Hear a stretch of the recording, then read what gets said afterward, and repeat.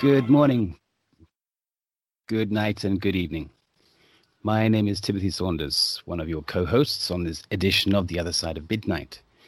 Unfortunately, Richard is feeling unwell and regrettably is unable to host this important show due to off-the-scale poor air quality, which is precisely one of the knock-on effects caused by this unprecedented number of forest fires in North America. We'll explore this and much, much more with our guest Dane Wigington this evening. And we have a lot more to talk about during the course of the show. I'm speaking to you this morning from southwest Turkey, which for many of you is on the other side of our rotating globe. I will soon be joined by co-host, producer Cynthia, and also joined by our co-host researcher Annette Driscoll, who have both recently experienced Martian red-looking skies caused by the numerous forest fires in California.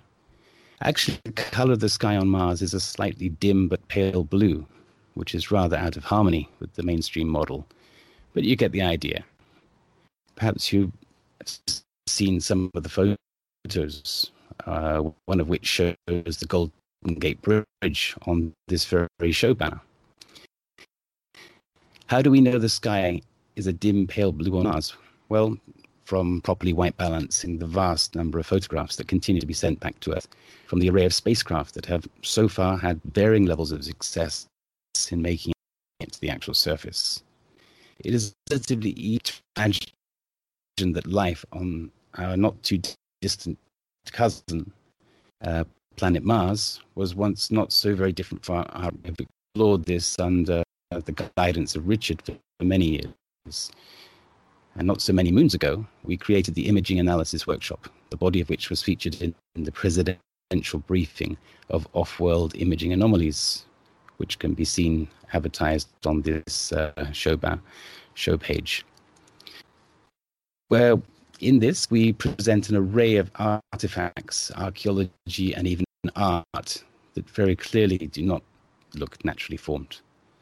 Clearly something cataclysmic happened to Mars, whether it was a natural disaster like a supervolcano or a planetary collision with perhaps a large meteor or even a small stray moon, a solar event, or maybe it was self-inflicted by the indigenous or other people.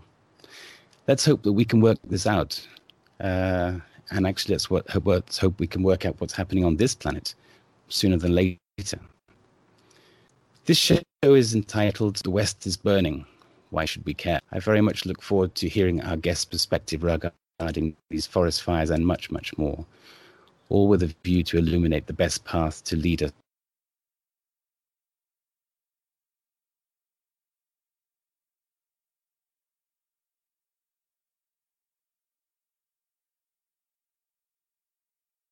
Timothy, you dropped.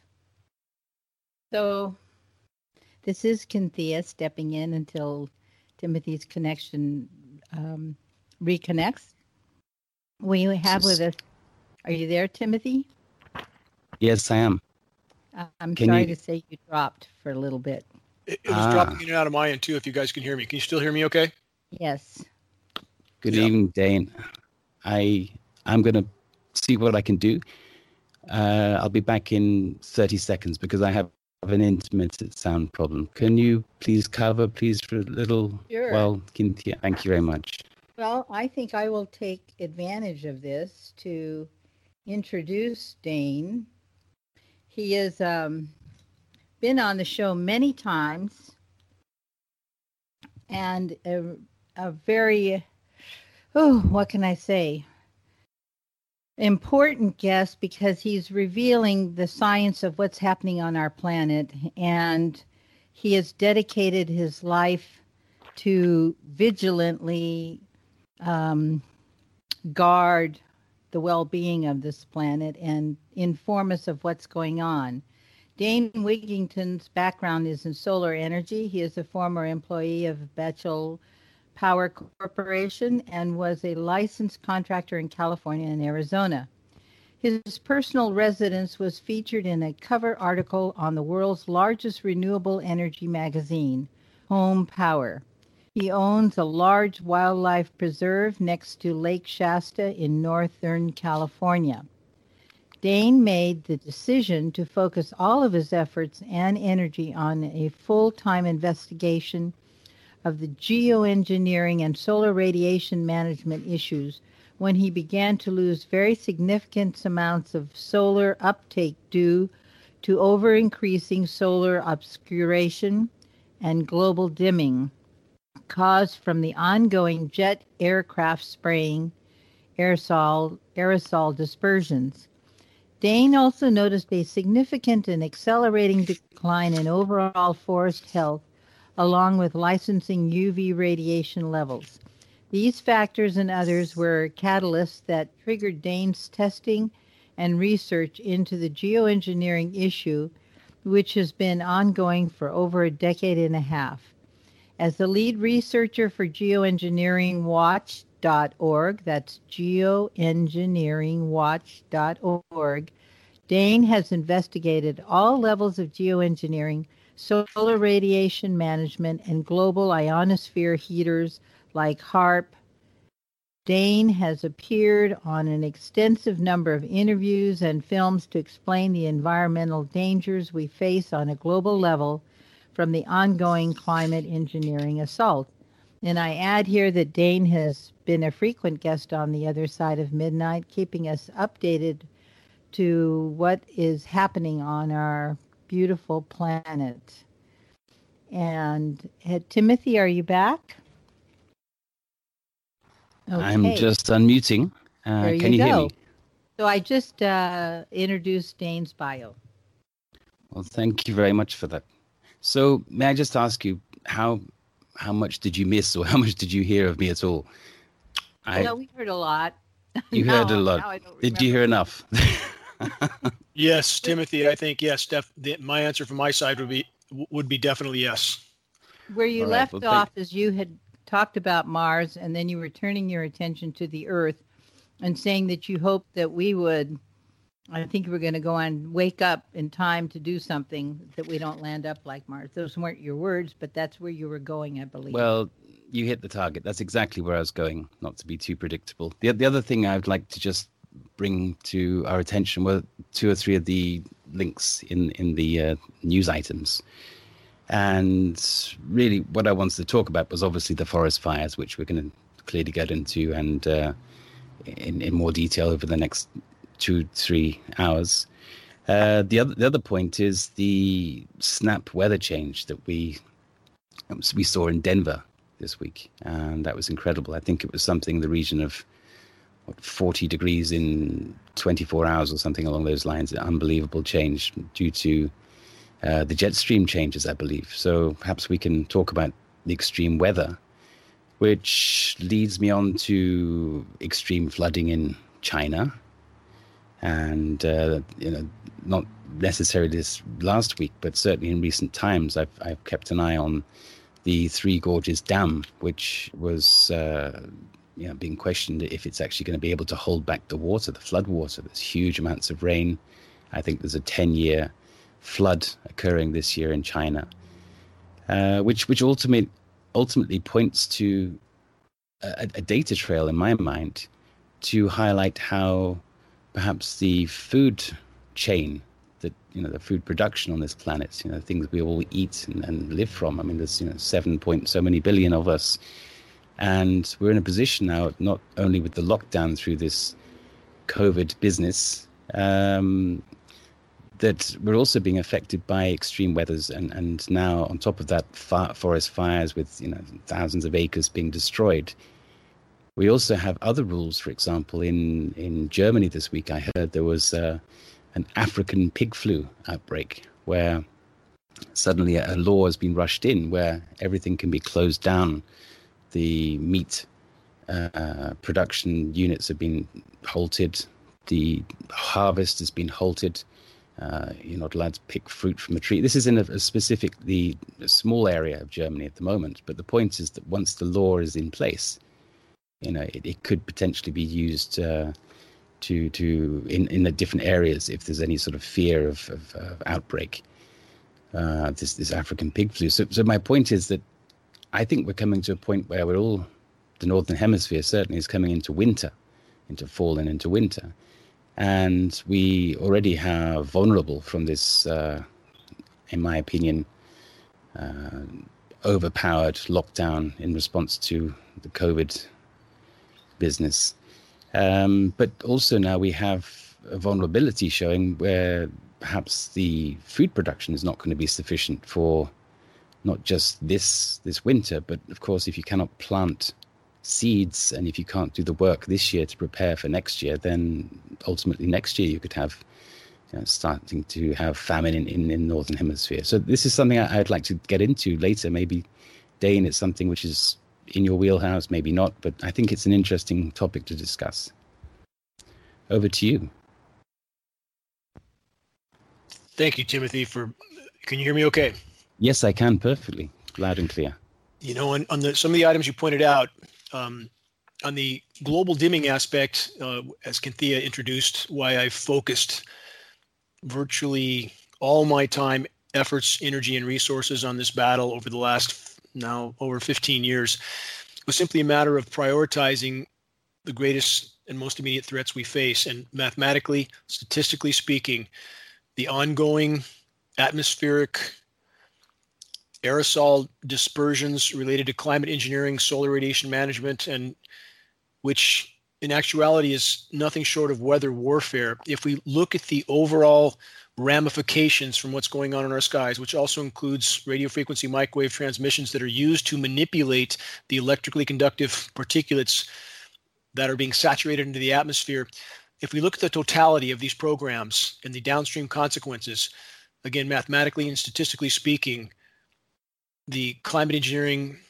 geoengineering, aka weather warfare assault, is the greatest and most immediate threat we collectively face short of nuclear annihilation. Now, in saying that, that is not in any way to deny all other forms of anthropogenic, i.e. human-caused damage to the planet. That list is almost endless. We have decimated this planet in the geologic blink of an eye. It's really difficult to contemplate all the various forms of the human assault on the planet. So I want to make it clear that although I focused on climate engineering because it's mathematically the biggest hole in the bottom of the boat, again, short of nuclear annihilation, that is in no way to deny all other forms of human damage to the planet. So in regard to what happened in Denver, as you mentioned, Timothy, the temperature swing, the weather whiplash, if you will, that was actually nearly a 70-degree swing. Nearly 70 degrees. In fact, some reports from the ground were 70 degrees. 70 degrees Fahrenheit. Sorry, I was doing some really quick and dirty maths there. I was thinking okay. Centigrade. 40 degrees sounds like a lot. 40 degrees would be a lot. Yes. 70 degrees is astounding. And we've seen this before. Denver just went from an all-time record high of officially just under 100 degrees, reports on the ground of 100 degrees, crashing some 70 degrees in spots in about 30 plus hours. We've seen this Amarillo, Texas, 2013. We saw the same thing. They went from an all-time record high of 100 degrees to snow in a day. And quite simply, this is 100% the result of climate engineering operations. Denver is picked for this, and Denver was picked last year too. They had a nearly 70-degree swing last year also. Denver's a basin, and because the chemical ice nucleating operations, this is cloud seeding processes with patented chemical ice nucleating elements. These are endothermic or energy reacting elements that are seeded into the clouds, which chemically, it's a process that can nucleate ice at temperatures above freezing. And then that process, though, begins to drop those temperatures radically.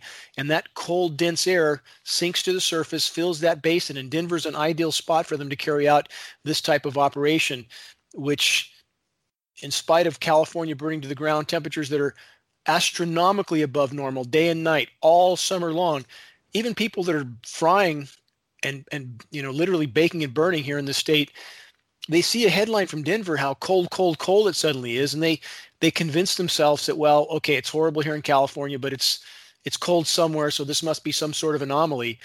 And it's a way of pacifying populations and confusing them as to the true state of the climate, Timothy. Does that make sense? It sounds like cognitive dissonance again. It's this reoccurring theme that's coming throughout the media and the news at the moment. Just out of interest, how far in terms of miles is it between Denver, the basin of Denver, and California? Just quick and dirty. Are we talking hundreds, thousands of miles? I just want to sort of tell the listeners. 1,250 approximately. I was going to say 1,000 plus, yeah. So that's about right. And that doesn't sound very approximately. Oh, well, I've driven it many times. Well, let's look at some proximities that were much closer, though, and we see the same anomaly. So, we'll see this line from, extremely warm temperatures to cold, literally in extraordinarily short distances.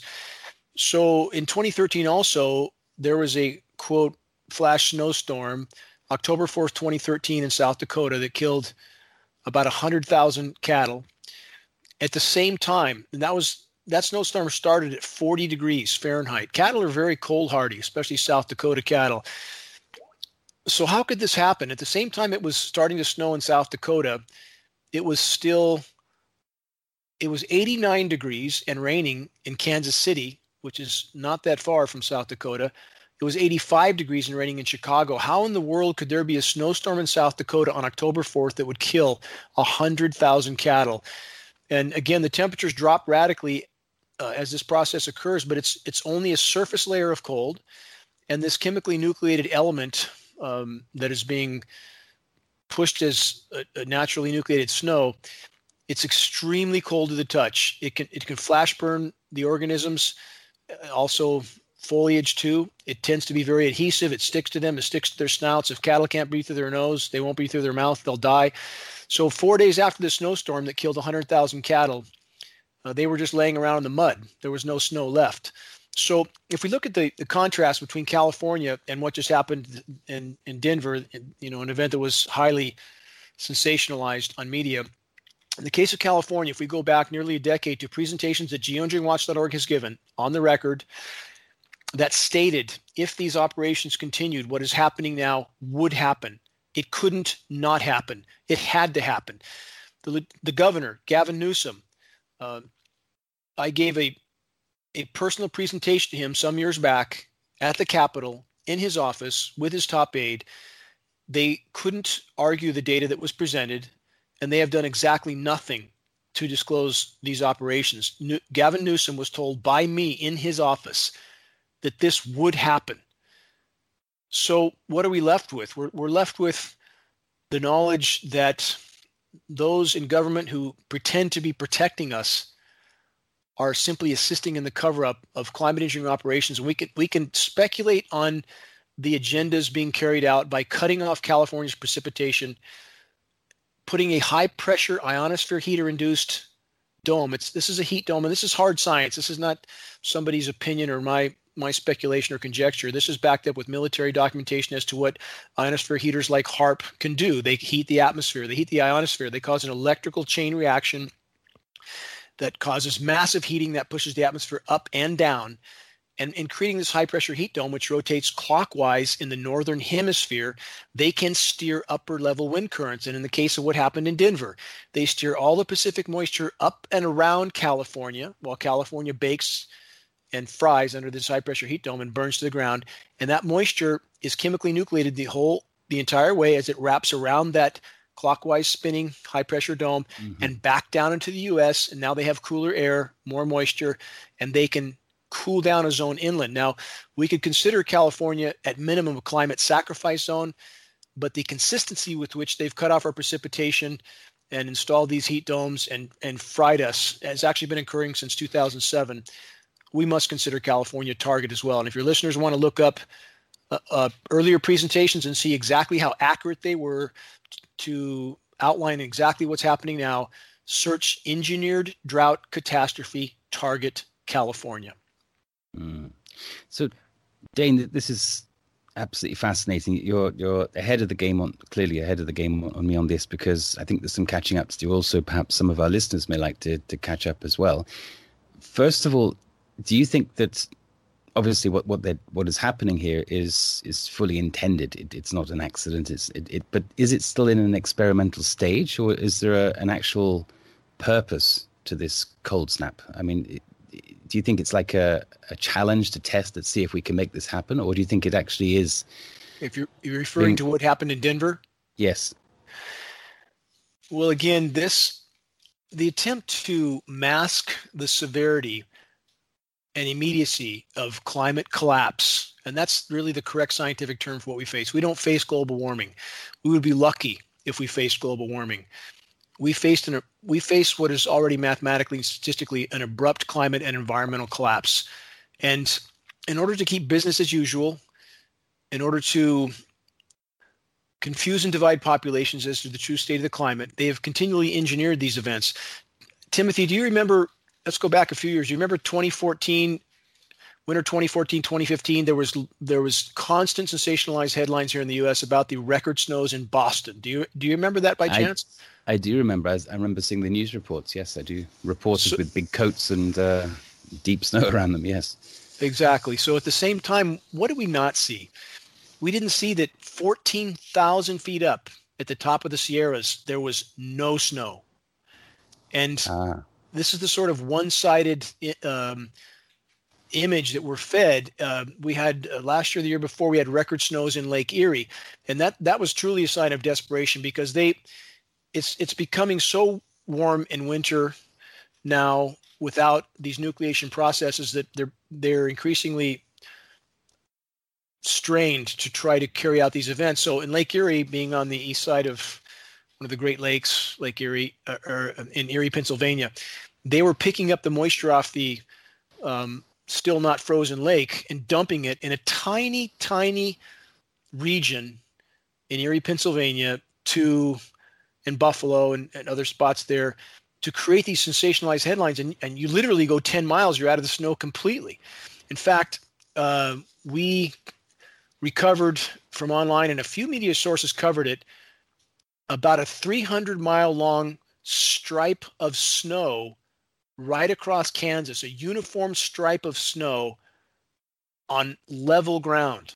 Now, how exactly does that happen? It happens because the aircraft, likely in that case a military tanker that dumped its nucleating payload over the storm moisture in that region, it created a stripe of snow.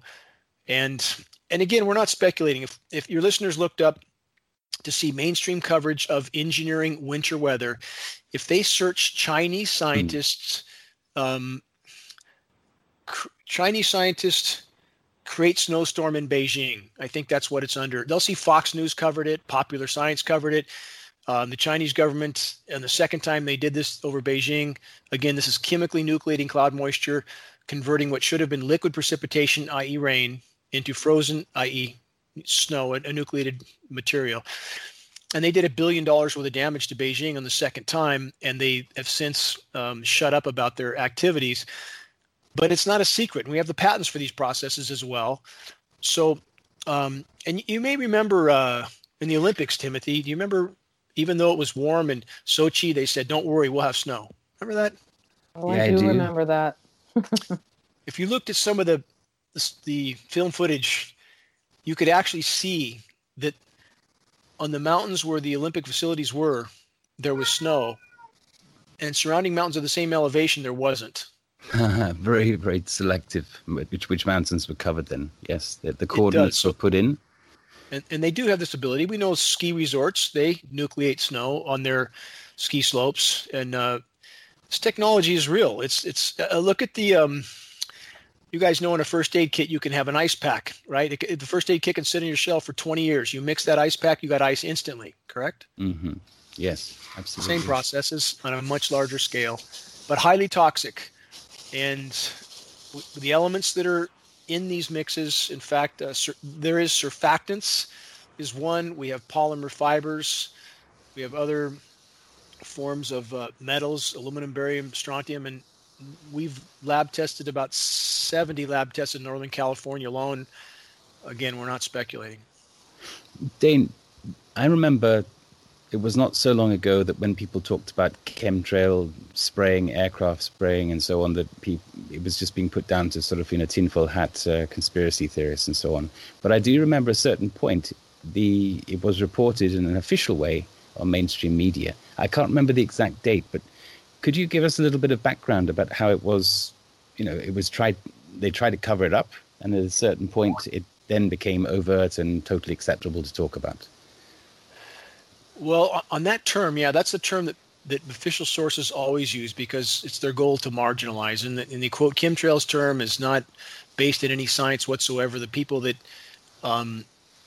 use that term, it's okay in a private conversation, but for any agencies or media, we definitely at geoengineeringwatch.org, we stick to the science terms: geoengineering, climate engineering, solar radiation management.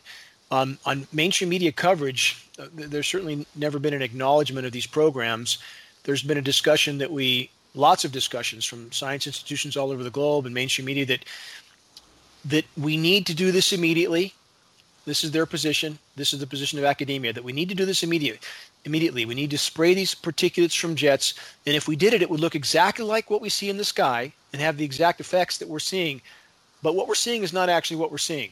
And that's the absurdity of this entire equation, that we have a population that's told not to believe what they can see with their own eyes, even though it matches exactly what the climate science community and academia or elected officials from many countries say we could, may, might do, and must do eventually. It's been going on for 70 plus years, Timothy, and we have the data 70. to prove that. 70, yes, sir. Wow, that's incredible. Immediately after World War II. So during the reduced flights during this COVID lockdown, has it been more easy to pick out the chemtrail spraying aircraft? The aerosol dispersing aircraft, the operations over many regions, there was a slight diminishment. There was, I'm sure, a lot of maneuvering going on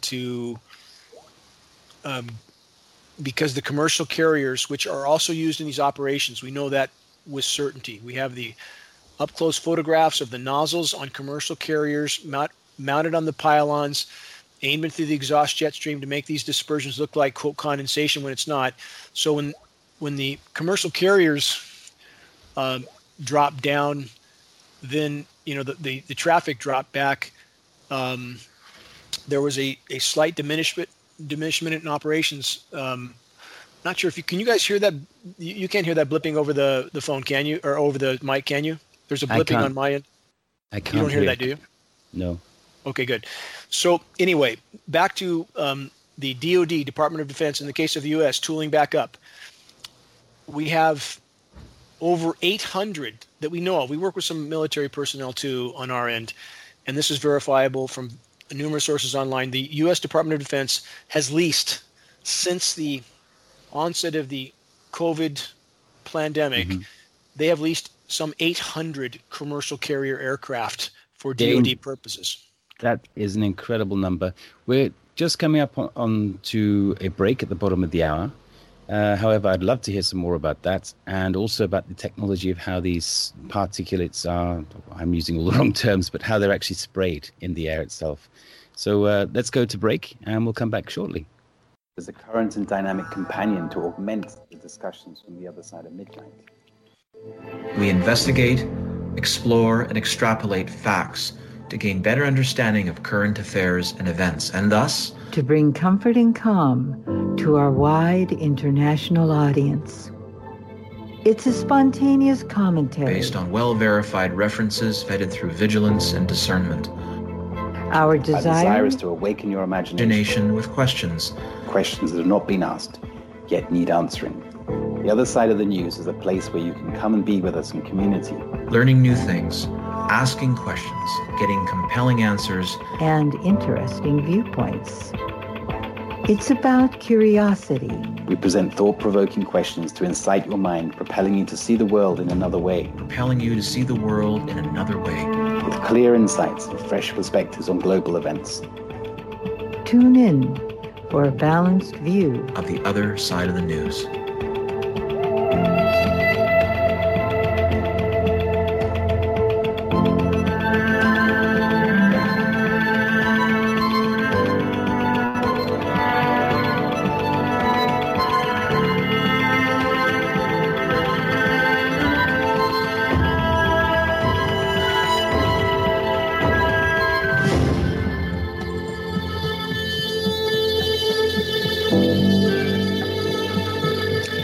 And the other side of the news can be heard here on this network, on this channel, on this website, on this URL, every Friday evening, 2 hours, 7 to 9 p.m. Pacific time. I warn you, you'll miss it.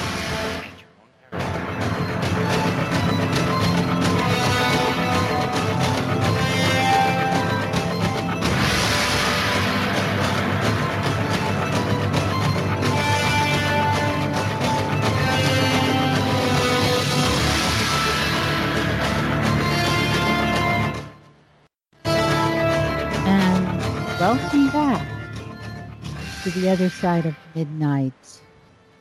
Tonight we have a very profound show. Our guest is Dane Wigington. He's been a guest many times. This is Kynthia along with Annetta Driscoll and Timothy Saunders. We are holding space for Richard, who is recuperating from the debris of the California fire, which has reached him all the way in New Mexico. So hold some light for him. He really wanted to be on last night and this night, but he could barely talk. So Dane, I am really struck by the accuracy of what they're able to do when you tell me they can make snow on one mountain and not another. That's amazing. So. It's actually, if you just consider, if you have a span of maybe a few miles between these mountaintops. I mean, we're simply talking about where the aircraft disperses its nucleating elements, and it's just like a ski run when you see these ski runs on the increasingly warm, dry mountains where you the only place you see snow is on the ski run. You guys have seen that before, probably, right? Well, yes, indeed. I haven't been skiing that much, so Well, if you look at some of the ski runs now, it's fairly common because it's getting warmer. So when you have a precipitation event over these types of regions, you would get rain on an adjacent mountain where if the aircraft dispersed their endothermic reacting elements in the snow and the moisture that's over the particular topography that they want, you would get the frozen precipitation there. And to give you an idea how cold this material is, we tested on one of the first fall snows on Mount Shasta in Northern California, and the temperatures had not dropped below 30 degrees to that point in the year. And after the snow, the nucleated snow event fell, the temperature of the snow, the frozen material on the surface was 16 degrees. Now, how do you have 16 degree material on the surface of a mountain that has not been below 30 degrees yet? So again, it's an energy absorbing reaction, and these are patented processes. We have some of those patents at geoengineeringwatch.org, and this is hard science. It's people think water freezes at 32 degrees no matter what happens. That is simply not the case. And the patents themselves state that with the nucleating materials, they can nucleate at temperatures pushing 50 degrees and even above. So again, ice nucleation science is very profound. We have lab tests posted at geoengineeringwatch.org showing what happens when you drop some of these nucleating materials into a vessel of water. It freezes it instantly in front of your face. The vessel is turned upside down. Within a second after these materials are dropped in, it's frozen solid. So it's very profound science, very real. Which brings me to wonder, like, what hope do we have? I hope you have some answers for us. This is where the equation becomes difficult. And if let's look at what's happening in California right now again, because that shows the epitome of climate engineering desperation. We have other parts of the world incinerating right now too. We hear virtually nothing about that. So far in 2020 in the Amazon, there's been 63,000 fires. 63,000.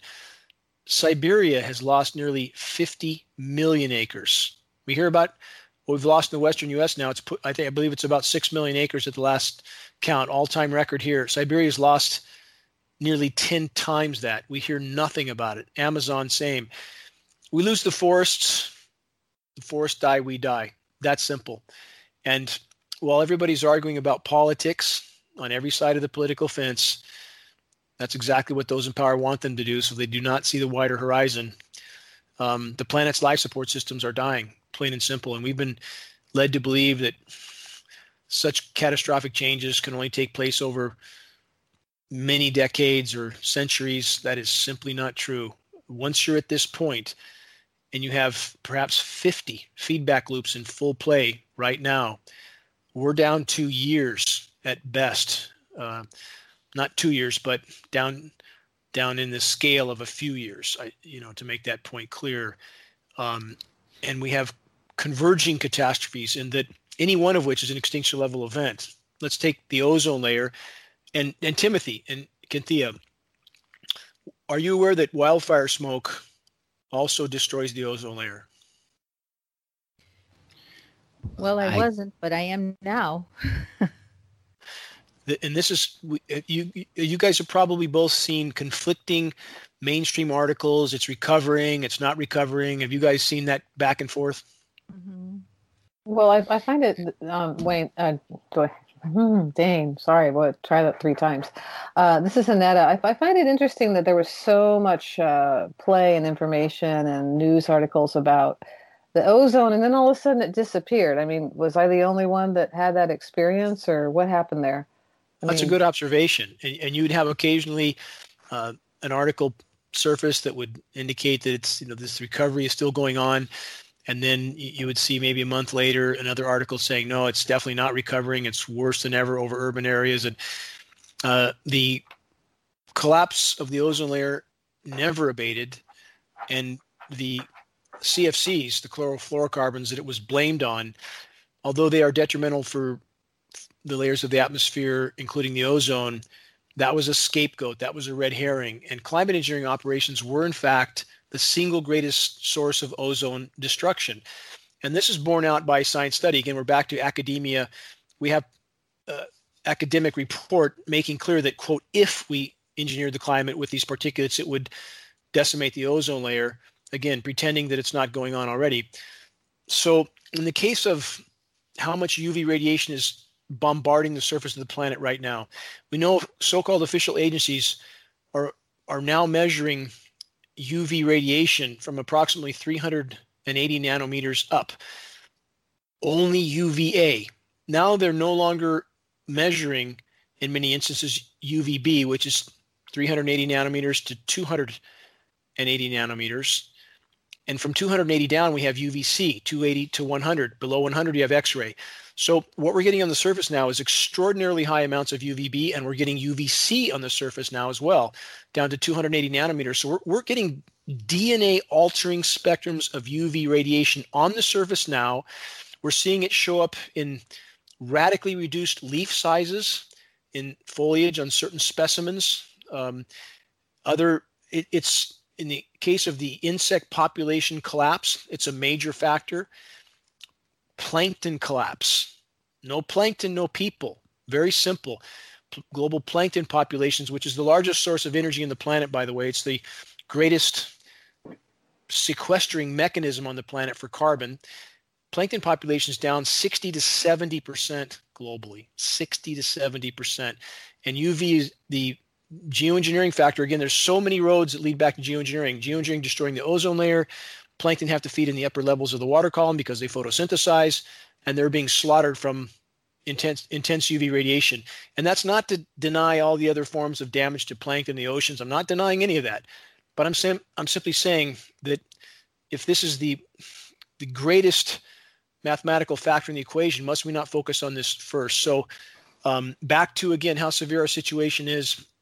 If we took the ozone collapse scenario alone, based on calculations that a former NASA contract engineer who's working with geoengineeringwatch.org, state-of-the-art equipment, we supplied him, very expensive equipment. He's calculating if the current rate of ozone destruction continues, we may face total ozone layer collapse by 2026. That would be the end of the road. This doesn't sound very cheery, does it, on this Monday morning? It's morning where I am. The reason I'm trying to, we are way too late in the game to, in any way, shape, or form, tone down the severity of what's happening.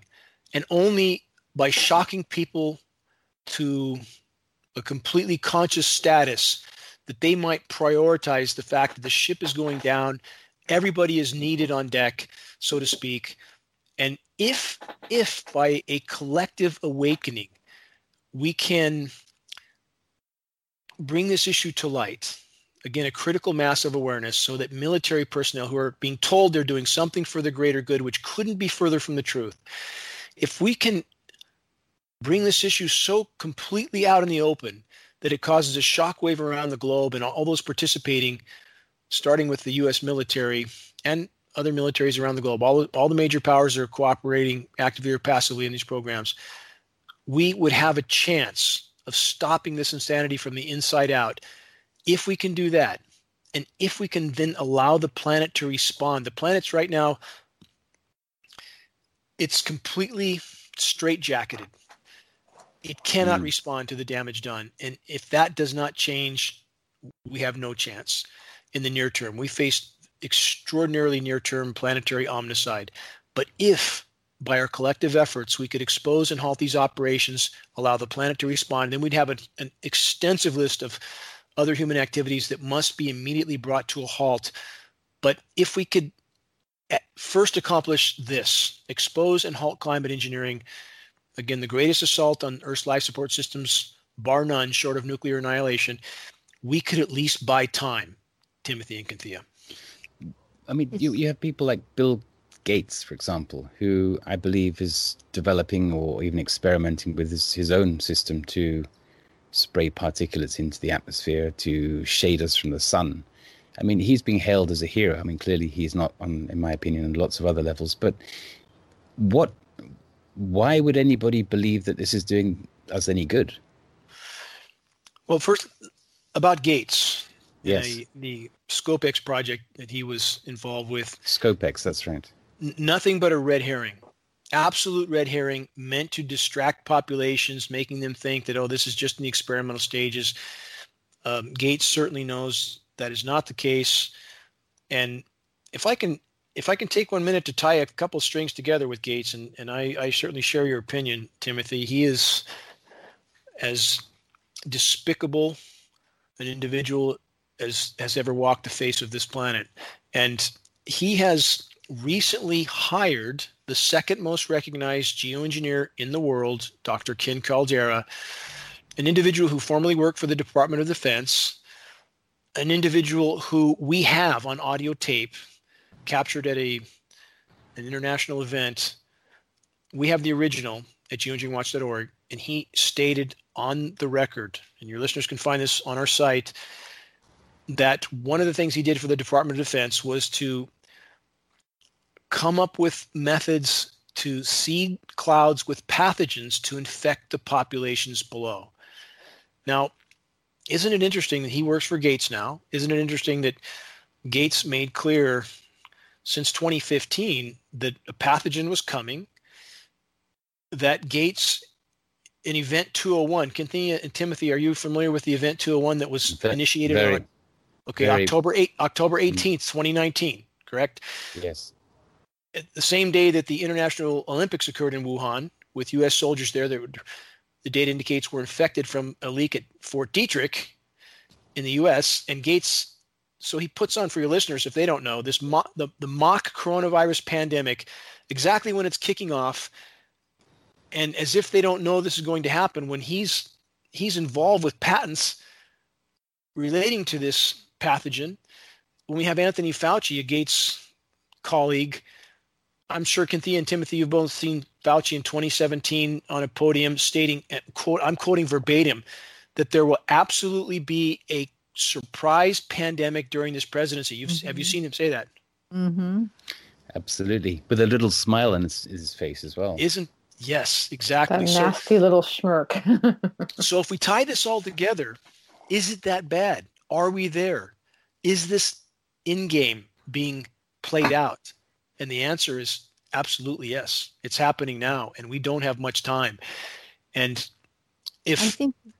I think you put your thumb on it, Dane, when you say we need a global awakening, and it feels to me like these beings, I don't even know that I can call them people anymore, because if the whole planet dies, they would die. So it makes me question. I'm beginning to wonder if they're even really human. Seriously, because, a dead planet would be death for them and their families if they are human. And here they are doing all these things to change the genetics of the species, the human species and the biological species and animal species, and setting off one domino event after another. To me, it's incomprehensible evil. I have to say it. I haven't said it before, but I do have to say this is beyond. And I wonder, what kind of beings would be behind this? I can't believe human beings would be behind this. It seems beyond even the global elite. Having grown up with some that would do this, I would say that it's well within the realm of what some human beings do. And we have more than enough examples through history, more than enough, of incomprehensible acts of, quote, human beings. And it's certainly an incomprehensibly massive universe. I can't imagine that we would be alone here. But that being said, I can only imagine any life form that could come up with the technology to cross the galaxy and survive its own success, which clearly our species doesn't look like it's going to. Some other life form I can only imagine is being benevolent, and they could do whatever they want whenever they wanted if they were here. In this case, I think we can hang this squarely around the neck of humans behaving poorly. We have a track record all the way back of this type of behavior from our species. When we look at the detonation of 2,000 plus nuclear bombs, and again, this is a question, though, your question is extremely important, Cynthia, and that so many can't get around this mentally, that, quote, why would they, i.e., in the end, those who print the money, that's who the they is at the top of the pyramid, those who control the flow of money. They own militaries, thus they own countries. So why would they do this to themselves? Why would they detonate 2,000 plus nuclear bombs? That contaminated everything on the planet, including detonating bombs in the upper atmosphere, Project Starfish, of which the ramifications are still unfolding. They did it anyway. We have Fukushima, triple nuclear meltdown, triple nuclear volcano, no end in sight, no technology to fix it. And yet we're building 60 more nuke plants right now. We have about 440 on the planet right now, all of which are going to become Fukushimas. And this is, if we think of this, those at the top as a headless, heartless, soulless cancer, each looking out for their own personal paradigm, no compassion in these people. We know that from psychological analyzation. And there's also a common thread, Cynthia and Timothy, and I'll give this back to you, from psychoanalysis of the types of personalities that crave power, that are addicted to power. And again, with the various forms of diagnosis these individuals have, there's a common thread, and that's a near total lack of comprehension as to the consequences of their actions, even to themselves. Do you think that there are, let's say that there is this global awakening, are there technologies that we can use to counter what's been going on? To some degree. The first leap in the right direction must be to stop the damage, to halt further damage. And that would must involve, if the human race has any desire to survive much longer on this planet, bringing to an end all environmentally destructive forms of human activity. Everything that can possibly be halted must be halted. Do we face massive global die-off? Under any scenario, that's a given. That is an absolute given. And the whole CV-19, which can only be called a plandemic. You guys have probably seen both of those documentaries. We're totally with you on that. Okay. You've seen both those documentaries, I'm sure, Plandemic and... Absolutely, yes. So this is a response. Again, we need to look at this, and we have the so-called science community trying to blame this on nature, saying as the polar regions thaw and as we destroy the Amazon, we're going to see these pathogens. There's nothing to support that hypothesis. On the other hand, with 400 plus biolabs all over the world doing exactly this type of engineering, we're back to Occam's razor. Where is the likely source of these pathogens? Obviously the biolabs, not nature. So at best, again, mathematically speaking, we face an unimaginable collapse of human populations that's already unfolding now. But I would argue, I know our species is trained to, in so many cultures, that preserving life at any cost, no matter how miserable or difficult or that somehow that's the only meaning in life, is to preserve that life. And I would argue, from my perspective and other cultures, that a life well lived is what matters most, isn't it? I mean, if we are, we should remain in our post. We should do our best for the greater good. And if we have done that, if we have exercised the only thing that any of us own, our will, our honor, if we have preserved those traits, our virtue, whatever happens, whenever our part in the play is up, that's a life well lived. And I would argue that's a philosophy that's worth adopting right now. And no matter how long the odds, if there's any chance of salvaging anything for anyone, any part of Earth's life support systems, that someone may continue on, that some part of this miraculous, I don't even have the words for my feelings about nature. It's so incomprehensibly miraculous that I marvel about it every day as I watch it die around me. But if we can preserve any part of that, it's worth throwing our entire being at. Absolutely. And I'm thinking also about how you mentioned to appeal to the militaries around the world. I mean, everyone that's in the military has a family. The family should be putting pressure to let them know about this. I mean, there needs to be some kind of sharing of this information that's not just on a political level, but it's in the grassroots levels of families to families, that they understand really, because I'm sure they've been told that what they're doing is something good for the planet. Nobody would knowingly kill their own families. You're striking the nail exactly on the head. Exactly on the head. That's exactly what needs to happen. And they have been not just told, but indoctrinated to believe that, they are involved with, something for the greater good, this false sense of blind obedience, patriotism. But if we can reach the families and they begin to share and they begin to break down that indoctrination from their military family member, only from the inside out can these programs be stopped. But if we collectively learned how to effectively and efficiently share credible data, and that's a key term in this equation, credible data, not to just gulp down and then spew back out anything that's dangled before us, any sensationalized, and there's so many sensationalized fringe narratives online about this issue that are not in any way, shape, or form factually or scientifically based. That doesn't help us gain credibility. That doesn't help us in this cause. But to share credible data from a credible source, Geoengineering Watch has done everything we can to be that source. There's 2,600 plus reports on our site.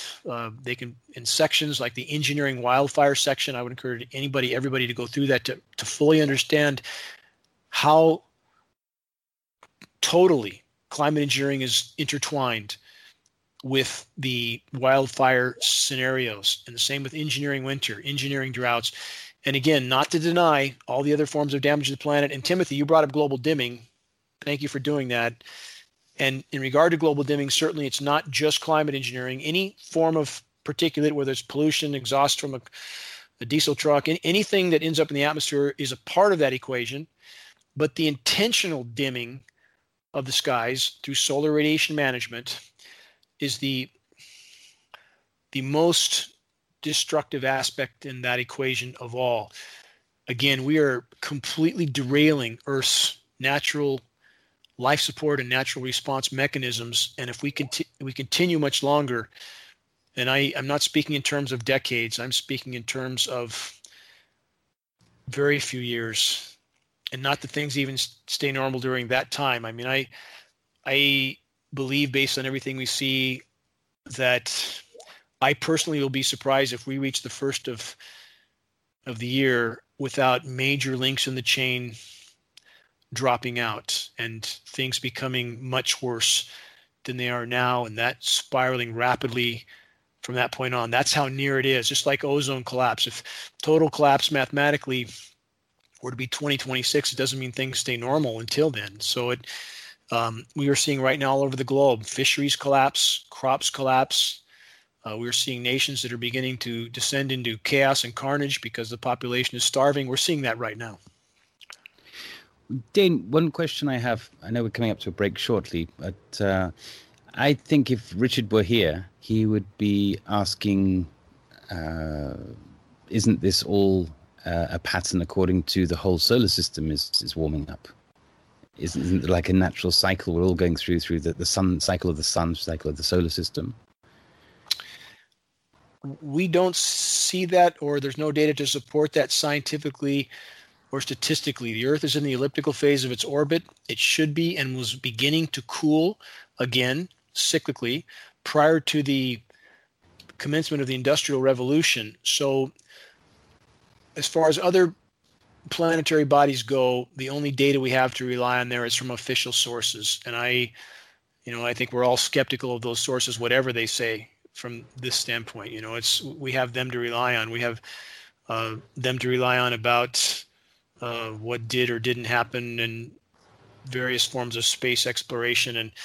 And but in regard to what's happening planetarily, we have paleo data from many sources, and that data is quite definitive. So we see that, again, the cyclical pattern of waxing and waning ice ages revealed a descent into that cooling period again that was abruptly stopped at the start of the Industrial Revolution, and then the momentum behind the heating of the planet was so profound, so extraordinary. And if we look at this statistically, of this being in any way not anthropogenically caused, and I think we have a break right now, so I don't want to go. Do I have a minute, Timothy, still, or you want to wait till after break? Well, we have a few seconds, so okay. What I'll get into after break then is the statistical data behind the likelihood of what's happening on our planet right now being connected to anything other than human activity is a statistical mathematical zero. It's a decimal point with 100 zeros behind it. It's a statistical zero. So we can pick it up after. I think we're going to need to, but that's a fairly alarming fact. Let's pick it up after the break.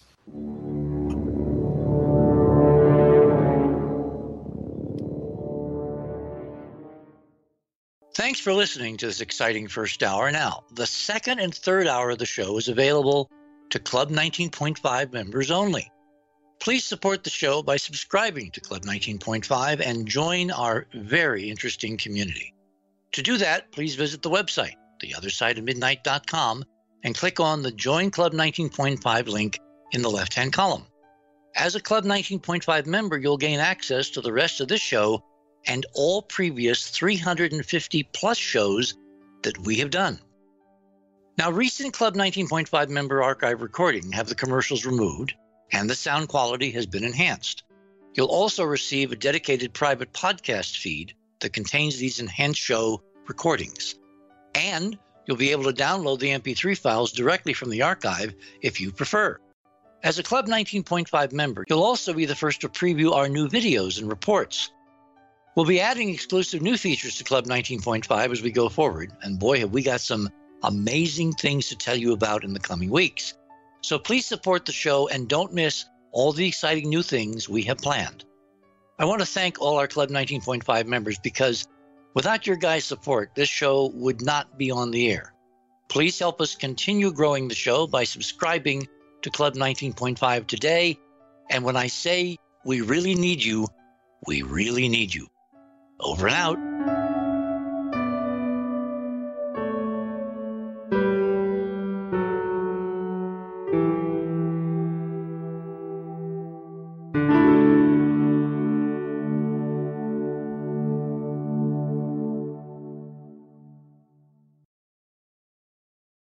Lucky Land Casino, asking people, what's the weirdest place you've gotten lucky? Lucky? In line at the deli, I guess? Aha, in my dentist's office.